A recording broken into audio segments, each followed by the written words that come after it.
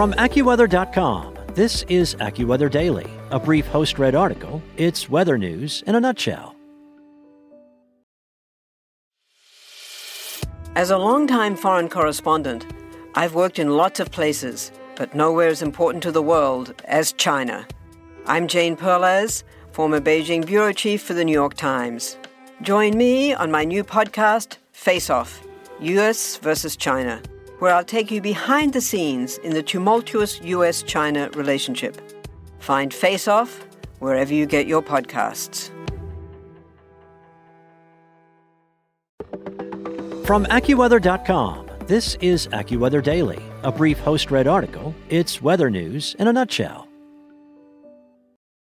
Today is Monday, March 22nd, brought to you by TurboTax Tips. If you've ever wondered about the facts, fiction, and best practices when it comes to taxes, TurboTax Tips can help. With expert tips in 5 minutes or less, it's quick and easy to learn how to maximize your tax refund. Just search TurboTax Tips wherever you listen to podcasts. Spring temperatures have risen across major U.S. cities in the past 50 years. What are the impacts? By Lauren Fox. As Americans eagerly await for spring temperatures to loosen winter's icy grip, new data suggests that many major U.S. cities could see warmer than normal temperatures, a trend that has been consistently documented for the past 50 years.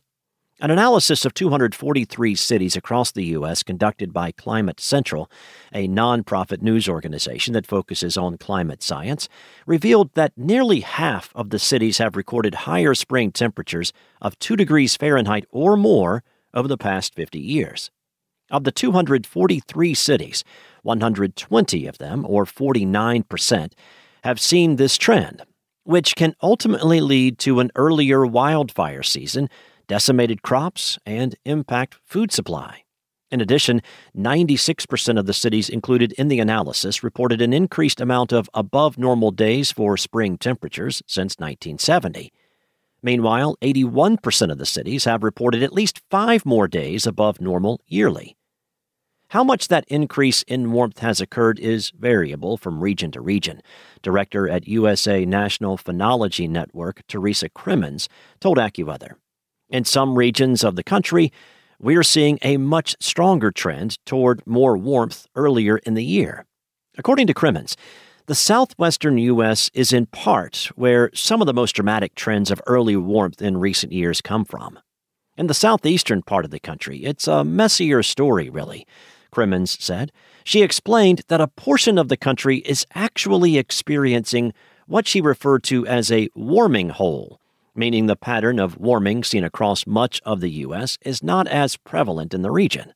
The Northern Plains is the only portion of the U.S. to actually be trending cooler instead of warmer in the spring, according to AccuWeather senior meteorologist Bob Smerbeck. The Dallas-Fort Worth area has reportedly had 15.7 more spring days above normal temperature in 2020 than in 1970. And the average temperature for spring has increased by 2.9 degrees. Houston, Texas, which is over 200 miles south of Dallas, has warmed nearly a full degree more than the Dallas-Fort Worth area, increasing an average temperature by 3.8 degrees from 1970 to 2020. The city of Houston had 23.6 more above-normal spring days in 2020 than it did 50 years prior. Smerbeck suggests that for some cities, the proximity to cool water may play a role in their ability to maintain cooler temperatures longer. While it does not apply to Houston due to warmer waters in the Gulf of Mexico in springtime, cities along the coast in the eastern U.S. and the West Coast can be cited as prime examples of how cool waters can play a role in local spring temperatures. Take Philadelphia and New York City, for example. Philadelphia's average spring weather has warmed by 2.7 degrees since 1970, and the city reported 11.9 more days above normal during the spring of 2020 than in 1970. Despite being less than 100 miles apart, New York City's warming trend has been significantly less impressive than the one in Philadelphia, the former only reporting 2.2 more days above normal during the spring of 2020 compared to 50 years prior, and increasing an average spring temperature by 1 degree. The difference between Philadelphia and New York City could be that New York City is closer to the chillier ocean at this time of year, and it can keep it cooler in the spring, Smurbeck said. Another factor is how fast cities are expanding with asphalt and concrete, causing an urban heat island. Houston is an example of this.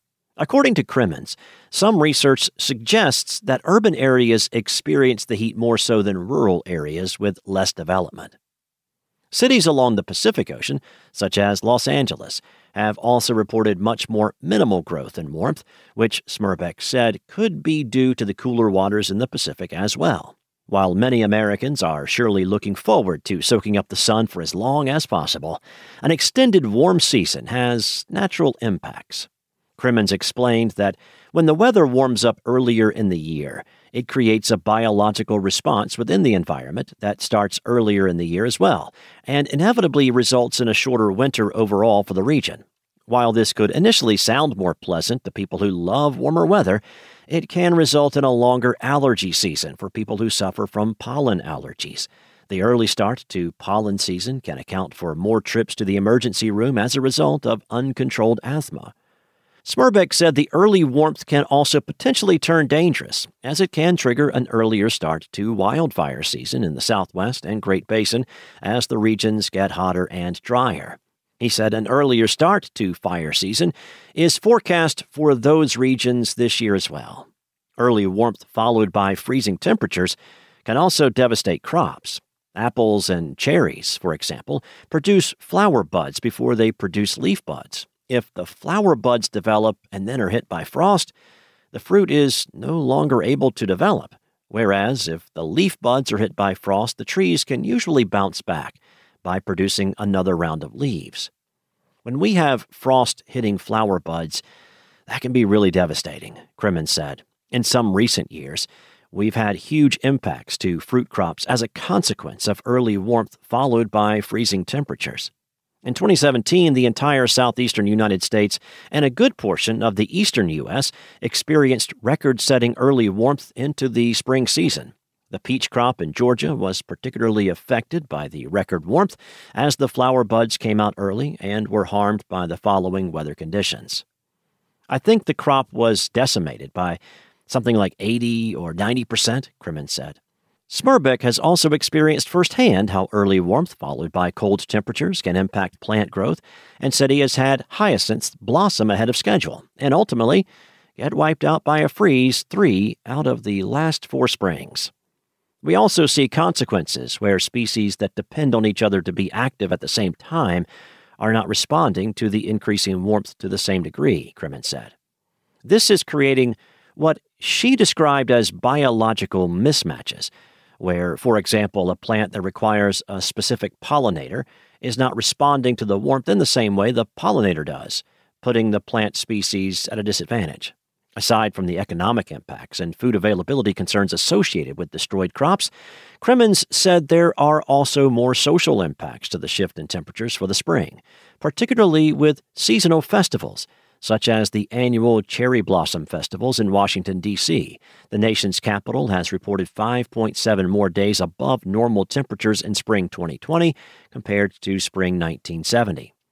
Tulip time festivals or lilac festivals or even cherry blossom festivals can be impacted when the dates are set far in advance and the biological event is very responsive to the weather conditions in a given year, Crimmins said. We've seen that in a couple recent years. That's all for today. For your local weather at your fingertips, download the AccuWeather app or head to AccuWeather.com. Want to learn how you can make smarter decisions with your money? Well, I've got the podcast for you. I'm Sean Piles, and I host NerdWallet's Smart Money Podcast. Our show features our team of nerds, personal finance experts in credit cards, banking, investing, and more. And they'll help you make the most of your money while cutting through the clutter and misinformation in today's world of personal finance. You'll get clarity on strategies to help you build your wealth, invest wisely, shop for financial products, and plan for major life events. Listen to NerdWallet's Smart Money Podcast wherever you get your podcasts.